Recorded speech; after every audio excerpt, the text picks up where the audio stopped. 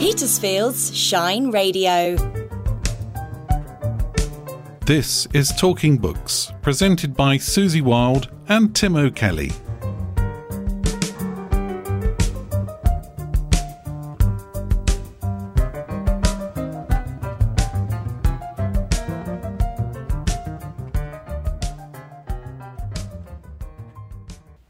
Hello, I'm Susie Wilde. And I'm Tim O'Kelly of One Tree Books. And how lovely to be our 39th edition with our live guest, Katie Marsh, friend of the show. Fantastic.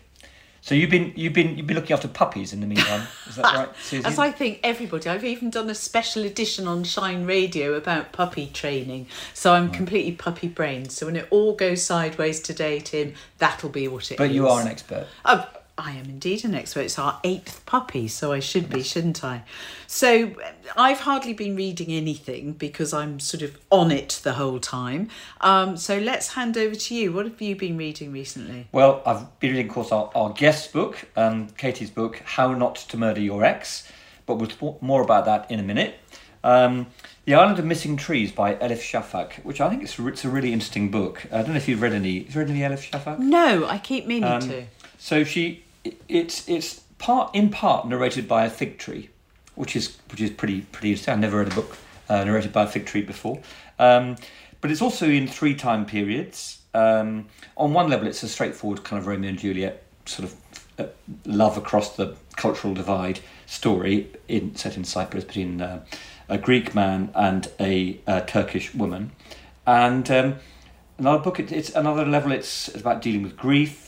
It's also a lot about Cyprus, but at its heart, I think it's a book about the competing claims of science versus religion, mysticism, tradition, the unknown, the partly known. So it has actually got quite a lot going on in there. So the fig tree is like the wall in Pyramus and Thisbe? Oh, I suppose so, you could argue. Yeah, I mean, the tree... The tree starts off in Cyprus and he takes a cutting from it to the UK. And then interesting. So the tree remembers its days in the heat. And he, interesting enough, he in order for a fig tree to survive the winter, you have to uproot it, wrap it in sacking, and bury it underground so it doesn't freeze. Bury the whole thing. Bury the whole thing underground. Wow. And then you dig it out again in the spring and replant it and survive. Who knew? So there you go. That's about fig trees. So that's Island of Missing Trees by Elif Shafak, and I think there's a lot going on there, and I would recommend it. Definitely recommend that one. I've been flicking through a couple of other books. George Harrison's The Reluctant Beetle by I'd love Philip to read Norman, that. Which is really interesting. I mean, if you're a big Beatles fan, and I hadn't really understood that a lot about George and how he was quite different from the other main Beatles. The main Beatles? Well, the ones that wrote most of the songs, I suppose. John and Paul, who wrote most of the songs, and George, who didn't. They were a bit sniffy about his songwriting abilities. Who wrote the best Beatles song ever? There you go. Apparently. So they were a bit sniffy about his songwriting abilities, and in fact, he turned out to be actually rather good at it. But that's another story. Other book is The Perfect Golden Circle by Benjamin Myers. I don't know if you've come across this. Benjamin Myers, we've just heard about from Sally because it was your book club choice here. That's the book I'm talking about, yes. So it's a book set in 1985 in the really hot summer, 85, 89, I can't remember, one of those years. And it's about Englishness. And again, I suppose it's about this contrast between the sort of mystical world and the real world. And it's really well done. It's quite episodic and... yeah, definitely recommend that one. Do you have to read his books in order, or can you just dive in? It's the only one of his I've read. Okay. I thought it was really good. I'd like to read more. So that's mainly my reading. What about you, Susie? What have you been up to? Well, obviously, like you, Katie's book, which we're going to talk about in full, and I'm just loving. I'm seriously not just saying that. But also Murder on the Dance Floor. So I noted it's by, I think I mentioned I had bought it. It's by Shirley Ballas. So all women of my age look forward to the autumn because it is the strictly, I'm not looking at you, Katie, because you're my age, clearly. But actually, I can say that it spreads the generations then. But Strictly time is a time of red wine and crisps on a Saturday night and just feeling comforted and lovely. And I'm happy to say that Murder on the Dance Floor is both consciously and I suspect unconsciously funny. There are places in it where you can see that it's deliberate. One of the things I love about it and her is that she fully credits what we would normally call a ghostwriter.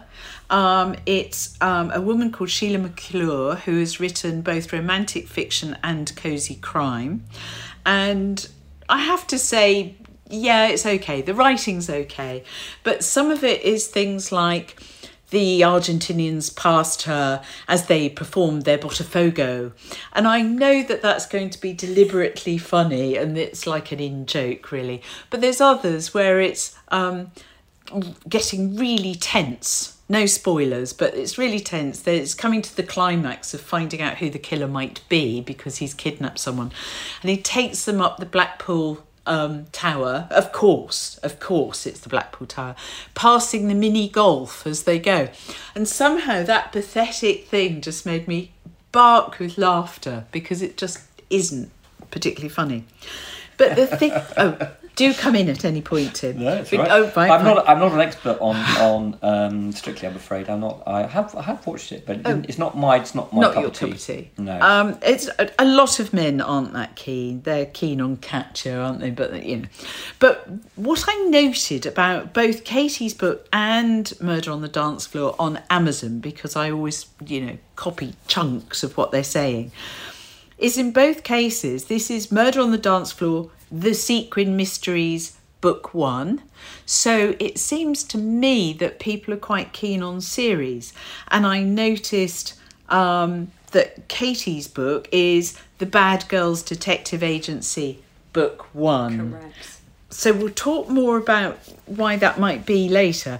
But anyway, Amazon says about Murder on the Dance Floor, The Sequin Mysteries, Book 1, the gripping and sexy debut cosy crime novel for 2023 from the star of Strictly Come Dancing. And I heard her interviewed by Jane Garvey and Fee Glover for a long time. They were at the Cheltenham Book Festival and it was such fun. And the sex scenes are pretty full on, involving bondage and all sorts, and spilling the beans about how much facelifting and Botox and things like that goes on, and slimming pills, and it really, there are no holds barred. So I think it's fascinating for many reasons. Okay, sounds good. Might have to read it after you. Why not?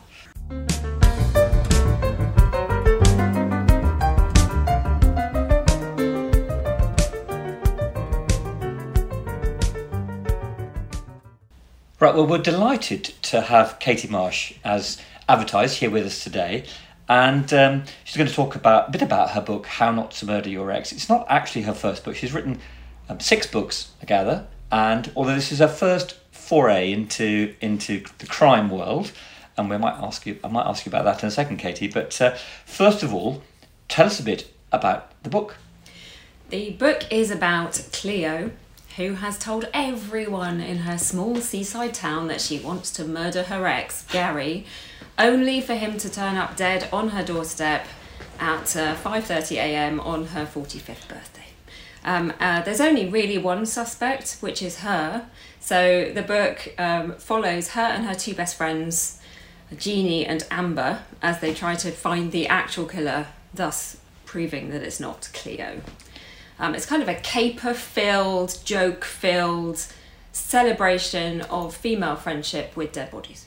And what fascinated me about it is that you have the friends as point of view and protagonists, actually. I mean, they're not, I don't want to call them sidekicks of the main suspect because there's equal weighting. Yes. But also the murder victim. Now, why? How does that work for you? Well, it struck me as a really fun way to both demonstrate quite how awful Gary is. He's an amalgamation. And he is awful. And he really is a slime bag. Appalling human being. But he was so much fun to write. That's honestly the main reason he was in there, was because it was just a joy. He's so awful. There's so many terrible things. What's your inspiration for Gary? That's the next question. Oh, maybe they can't ask that question. No. Okay, maybe not. Sorry, don't go there. No. It's an amalgamation of many exes I've heard about over the years. Let's Right. give you that politic Okay. answer. But I thought it'd be really fun to have him in it. So I have a countdown to his death on the day of his death, both to put lots of red herrings and shady characters in that then the reader can suspect, but also just, yeah, 'cause it's a joy and you learn quite how terrible he is and quite how many people might want to kill him, which it turns out is a fairly long list of possible suspects. But because it's also from you get his sort of point of view, you also get his kind of self-justification for why he acts how he acts, and the idea that he's actually really put upon, this poor chap, by these people who are out here who just don't understand him, don't get him, don't get what he's trying to achieve, or what he has, amazing things he has achieved, which of course he hasn't. But so it's this wonderful idea of self-delusion which you have at the sort of heart. But I love that it turns on its head this thing about the criticism of Agatha Christie and people, that the actual dead person is just like the chalk drawing on the floor and they don't have life. Yes. And modern novels tend to make them lovable and wonderful people, and I think that I love that you really love to hate Gary. Yeah, there's a real joy to hate Gary. Katie, I laughed out loud, and I'd love it if you could read just the start for us, because I read this out to Richard just to demonstrate how great it is. But it also sets the scene. I think it's great for the listeners to actually, get your style of writing, which I love. Okay, chapter 1, Cleo. On the many occasions Cleo had imagined murdering her husband, it had never been anything like this. Her mind's eye had always turned away from what came next, avoiding the gore that would accompany the click of a trigger, or the scream that might follow his flailing body after it was pushed from a cliff. She'd never been serious anyway, everyone knew that. It was just Cleo saying her piece, moaning about Gary the way she always did. People thought it was funny. Last week her darts team had even stuck his picture over the bullseye for their Friday night match. Cleo's ensuing scores had led to the Raging Bullseye's first victory over the Dart Vaders for well over a year. It was amazing what a little motivation could do. But Cleo hadn't seriously wanted to kill him. She had simply craved justice. Her house back, the company they had founded together to be half hers again. Every penny he had taken repaid in full. But not this. Not even Gary deserved this ending. She forced herself to look down at him, so still in the wind that raged around the cliff-top static caravan that Cleo had been forced to call home. As her PVC windows rattled, there he lay, his face turned to one side, his arms outstretched across her bottom step. In the dim glow of the security light above her flimsy front door, she could see the salt and pepper hair, the thick neck emerging from his checked shirt, the broad shoulders beneath the leather jacket he misguidedly believed made him look like a Top Gun recruit. His blood pooled thickly around him, a macabre halo, staining the brown step red. Cleo knew what she had to do. When she had been a jobbing actress in her early 20s, she had played a runner, discovering a body in an episode of Casualty, and she repeated the motion she had gone through on camera, forcing her unwilling limbs to move. She knelt, ignoring the loud clicking of her knee, stretching out freezing fingers, pushing his gold chain aside to place them on his neck. Hope rose, despite all the evidence in front of her. Gary? She found the spot where his pulse should be. She felt nothing. No rhythm, no life. He was gone. So, honestly, and that's even better now I've read more, because I can see how many clues and so on, well, not clues, but, texture you've put into that becomes important later.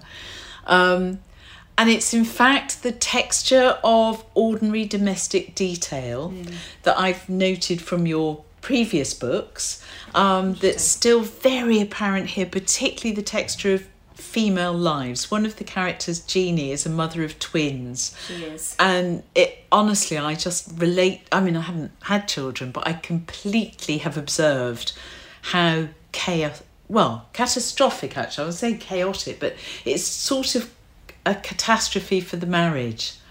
Well, yeah, because your focus isn't on each other anymore. And Jeannie, the character concerned, has had IVF for years as well. So she's really tried to have children. Her and her partner have pushed it, tried to have children. They get the children, and suddenly their entire lives are transformed into a world of washing, feeding, never sleeping. You know, Jeannie hasn't really slept for a whole year. I mean, that's a form of torture.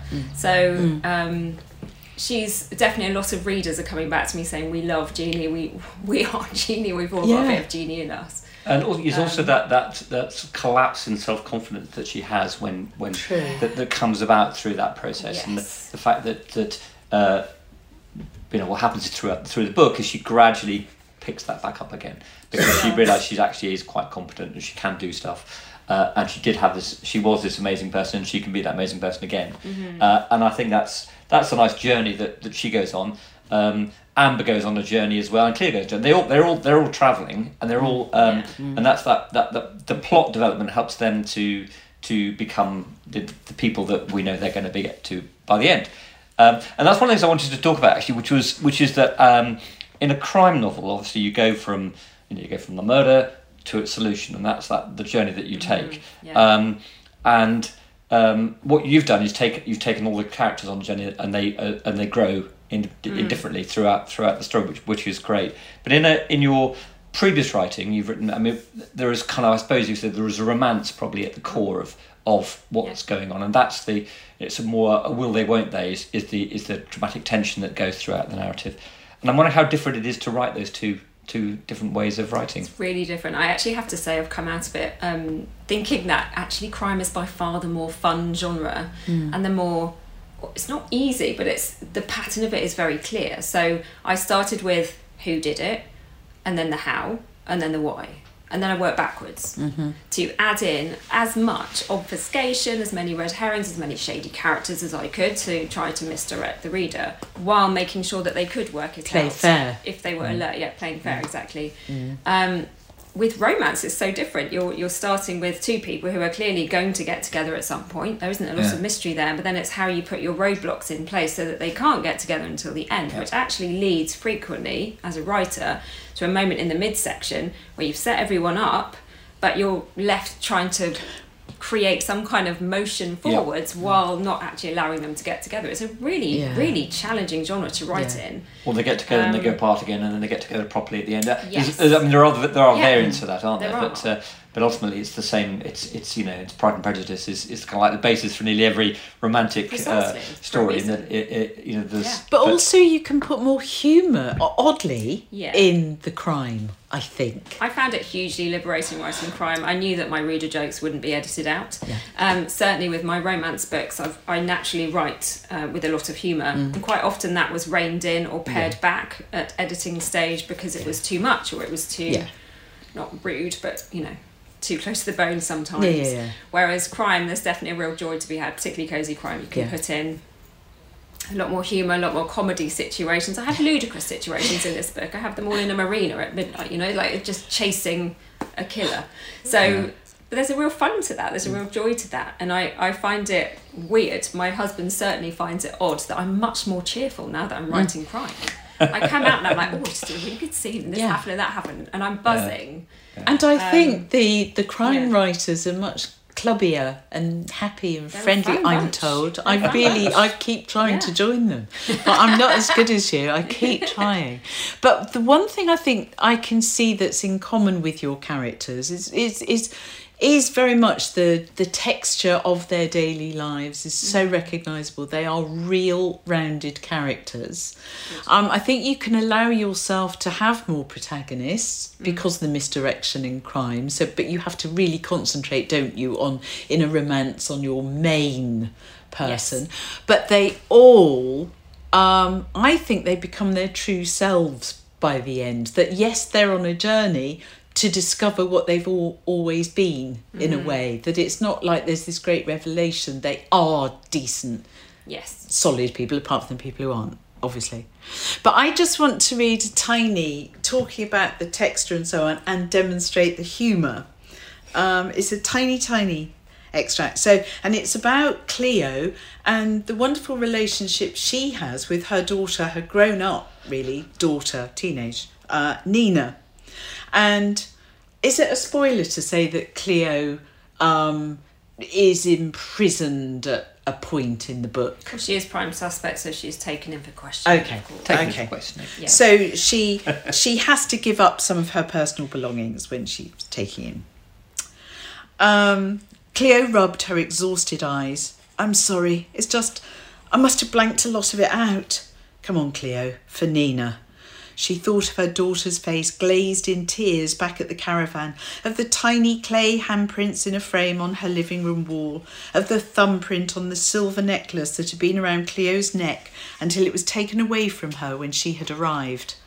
Now it was in a plastic evidence bag, together with her rings, her earrings, her clothes, her shoes, and a packet of Dulcolax she wished she had disposed of beforehand.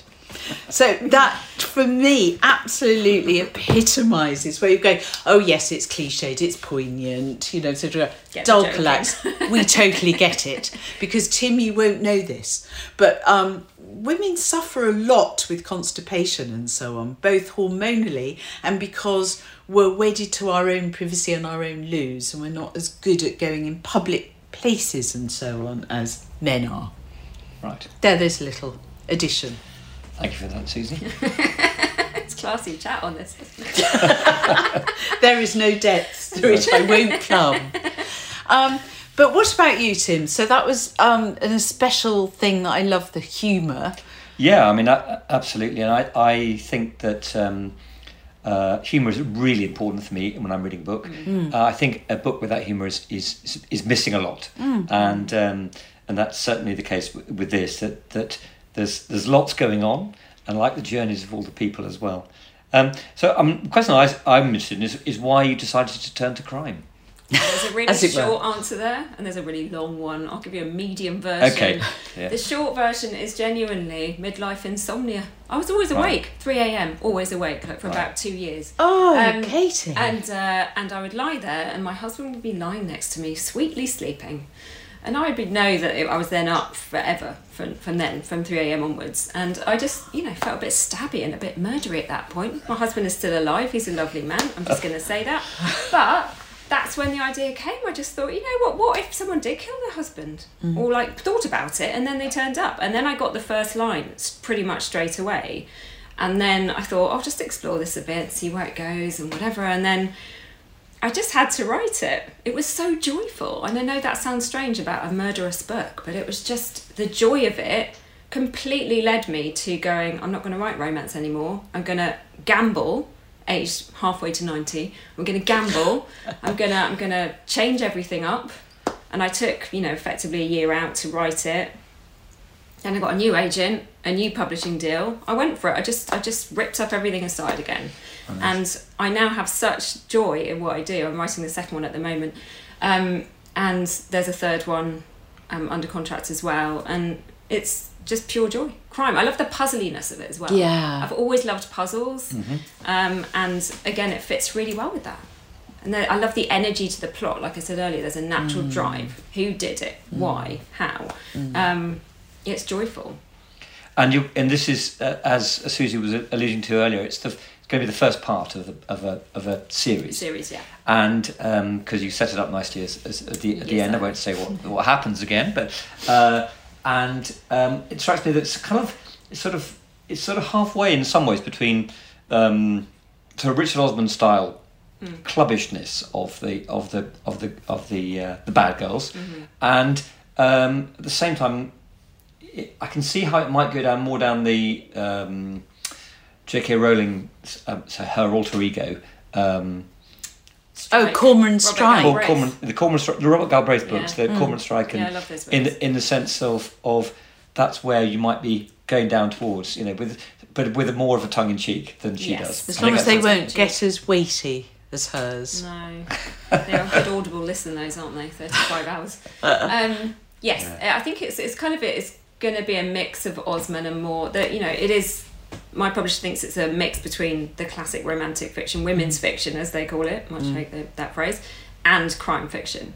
Right. It's gonna, that as you say, each character has a journey that doesn't change. Each book, each character has a journey of the main trio. There's a lot to come. There's a lot of Amber's from a foster care background. There's a lot to explore Oh, there. yeah, absolutely. Yeah.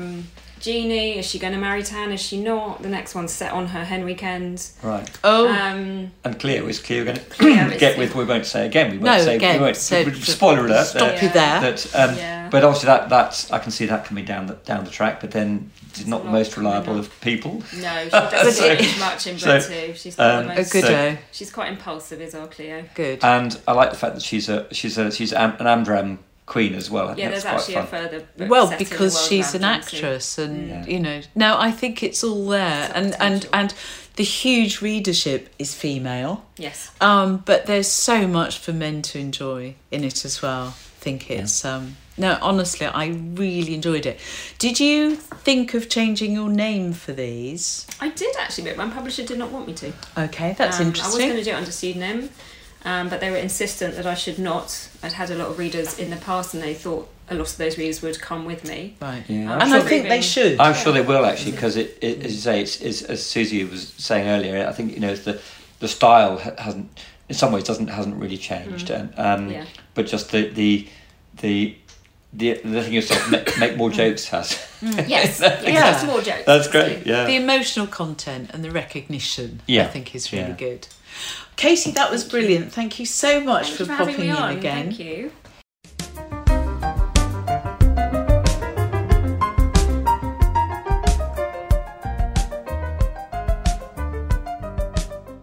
So my excerpt this month is from Shirley Ballas, Murder on the Dance Floor.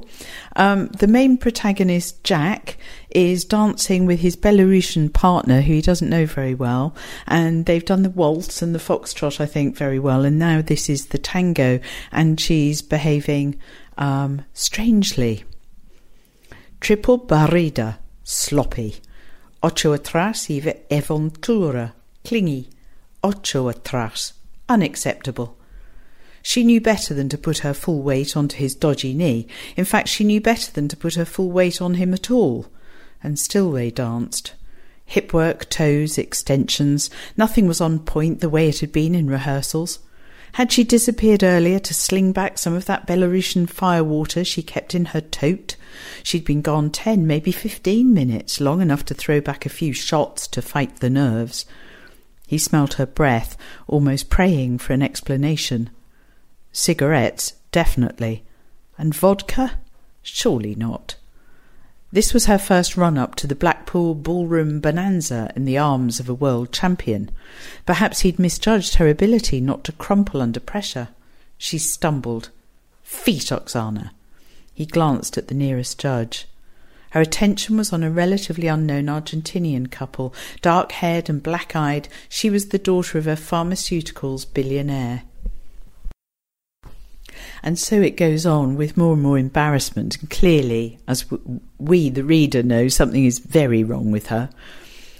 This wasn't dance, it was humiliation. Fear seized him with a fresh, painful grip. He'd never, ever been disqualified in a first round, not even as a 7-year-old with little beyond 2 front eye teeth to his name. Get it together. When they were through, her name would never cross his lips again. She leant into him for the Volcada Básica, the first moment in the dance in which he would properly take her weight. Jesus wept. She slurred a few more consonants. Kink, kek, ketamine? Blinkin' heck. What the hell had possessed the woman to take horse tranquilizers before a competition? Cinderella, not Shrek, he hissed, desperate now. Her expression looked both surprised and slumped, if such a thing were possible. Her chest pressed against his. The strain of effort to pull in oxygen transferred through to him like a fish gasping its last few pointless breaths. And then, instead of rising and floating through a swift set of dazzling turns designed to blind the judges to the rest of the competition, she slid down the length of his body to the floor, which did, to be fair, catch their attention. Jack knew his instinct should be to drop down and check on her, ascertain whether her motionless body was an extreme form of protest or a genuine cry for help. Instead, he felt that version of himself rise up above his body just in time to see the real version nudge her with his toe. Dancers whirled around them, and she just lay there, her body perfectly still, a deflated Cinderella sprawled in a pool of scarlet satin. Nothing to protect her from the chill rising from the polished hardwood floor as the music played on. Eventually, one by one, the dancers came to a standstill. The music petered out. The drummer held his sticks aloft of his snares. An ungainly pair wearing reflective clothing thudded onto the floor in heavy-soled boots. One turned Oksana over, checked her mouth for obstructions. The other asked for, then called, her name. Oksana? Oksana? Can you hear me, Oksana? They were asking Jack questions, but he had no answers. There were sternal rubs, fingers wrapped together to begin compressions while someone else ran for the defibrillator. How had this happened? Why had this happened? Jack looked up and found himself staring directly into Lily Richmond's eyes. She looked immortal, all-knowing. An icy chill swept the length of him as her eyes bore through his ultra-soft, semi-transparent two-way stretch crepe shirt, straight through to the shadowy flickers of guilt he'd carried in his heart for years, exposed at last. Maybe he was hallucinating, superimposing meaning on Lily's intense expression, but something told him that after years of dodging the bullet, his past had finally caught up with him.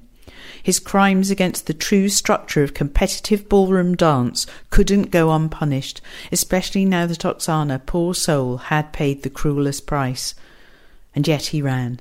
He ran as fast as he could, the strains of that ridiculous song chasing him from the ballroom, down the corridors, past the dressing rooms, waiting rooms, cafes and bars, until finally, an exit presented itself. An alley. Air. Freedom. He slumped to the ground, unable to process what was happening. He pressed the balls of his hands to his eyes, trying to concentrate on slow, steady breaths. He remembered his first proper partner, the one with whom he'd won the Open to the World Amateur Under-21 Ballroom and Latin Championships 3 years running, their shared love of dance and their more exquisite private love for one another. The memories surged through him as if a dam had, after years of straining, burst through. And that's when Jack finally allowed himself access to the name of the song that had not only played tonight, but had played the night he and his partner had danced, as he pulled the plug on what could have been the most incredible partnership of his life. I just died in your arms tonight.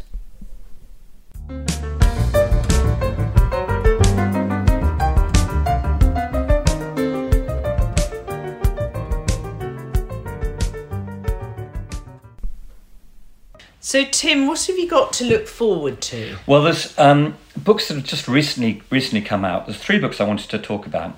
First one is a book by a chap called Marcus du Sautoy, who's a mathematician, and it's called Around the World in 80 Games. And what he's done is he's looked at some of the key games that we all play, like Monopoly or Connect 4 or more subtle, complex games, and looks at the maths behind them. So so not sports games, but No, these are board games and all sorts of different games, and how rock paper scissors. You need to, if you use pi, it'll help you work out the best answer. What's the best property in Monopoly, or where should you move first in a game of Connect 4? These things are all quite entertaining, but it's quite a mathsy book. But I think if you like games and you like maths, then you might really enjoy this book. So that's the first one I wanted to mention. Second one is How They Broke Britain by James O'Brien. Now, some of you may know him. He does an LBC show, and he is of the kind of centre left, I suppose. But he's a journalist. He's very good with words, and he talks very eloquently. And it's called How They Broke Britain, and it's about the what he sees as the people that have brought us to this more divided country that we live in now than it was. And so that's the book, and it ranges from people like, obvious people like Rupert Murdoch and Boris Johnson, but it also has some interesting other people in there, people that people are less familiar with, like I'm just going to get you the person I'm thinking, Matthew Elliott. Who he? Exactly. but also he includes Jeremy Corbyn in that list. So it's kind of it's not all the sort of bogeymen of the right. Not the regular suspects. But so it's an interesting read, and he writes very entertainingly. So it's quite a thick book. Well, it's so not. There's a lot of culprits. Actually, it's not that many. There, it's been a Nigel Farage in there, as you might expect. Right. Okay. So each Dominic section Cummings is a different person. Yeah, that's right. Yeah. So it's Liz So Truss. you can dip in. You don't have to read it cover to cover. You can. That's good. You can select your hate figure at your photograph on the dartboard. At random, or exactly, photograph on the dartboard. I'm not sure they're all quite as bad as Gary, but no, maybe they are. That's another question. Who could be? And the third book I wanted to mention is The Year of the Locust by Terry Hayes. Now, Terry Hayes is not one of those household names, but he did I Am Pilgrim, which was possibly the huge best-selling thriller of 6-7 years ago. It was his first novel, and as such was quite surprised how successful it was. It was a big, thick, chunky thriller. But in fact, he'd written screenplays for lots of films that we've heard of before, like Mad Max, and he was actually hugely successful as a screenwriter. And that's why I suppose that he'd honed his craft on that dialogue before he came to write a I Am novel. Pilgrim is a great title. Yes, I mean it's a great big hefty book, and it's got actually probably enough material for about 3 or 4 thrillers in there, but he sort of bundled them all together. So I think he used a lot of his good ideas in that, and that's why he had to wait a few years before writing the next one. But that and the fact that he was very busy writing his probably more lucrative screenwriting career. But this one, anyways, it's got a CIA operative at the heart of the book. It's written in the sort of first person, and it's about 600 pages long. But I'm really looking forward to reading it because he does do good thrillers. The Year of the Locust isn't so memorable as a title, is it? It's not quite so snappy, no. but I think it will. I'm sure it will do really well. Yeah, good. Lovely. Well, I certainly look forward to the thriller. I'm not so sure about the others. But that's it, really. Once the puppy is more trained, I won't have back to your reading again. Back to my reading again, Good. Instead of having to do something every hour. So you can catch us on all the normal places. Yes, on Spotify and the Apple Store and all those things. Look for Talking Books and Shine Radio. Excellent. Tim, thanks very much. And we're up in your sunny office actually recording this. It's rather lovely. Fantastic. Thanks, Susie. Bye now.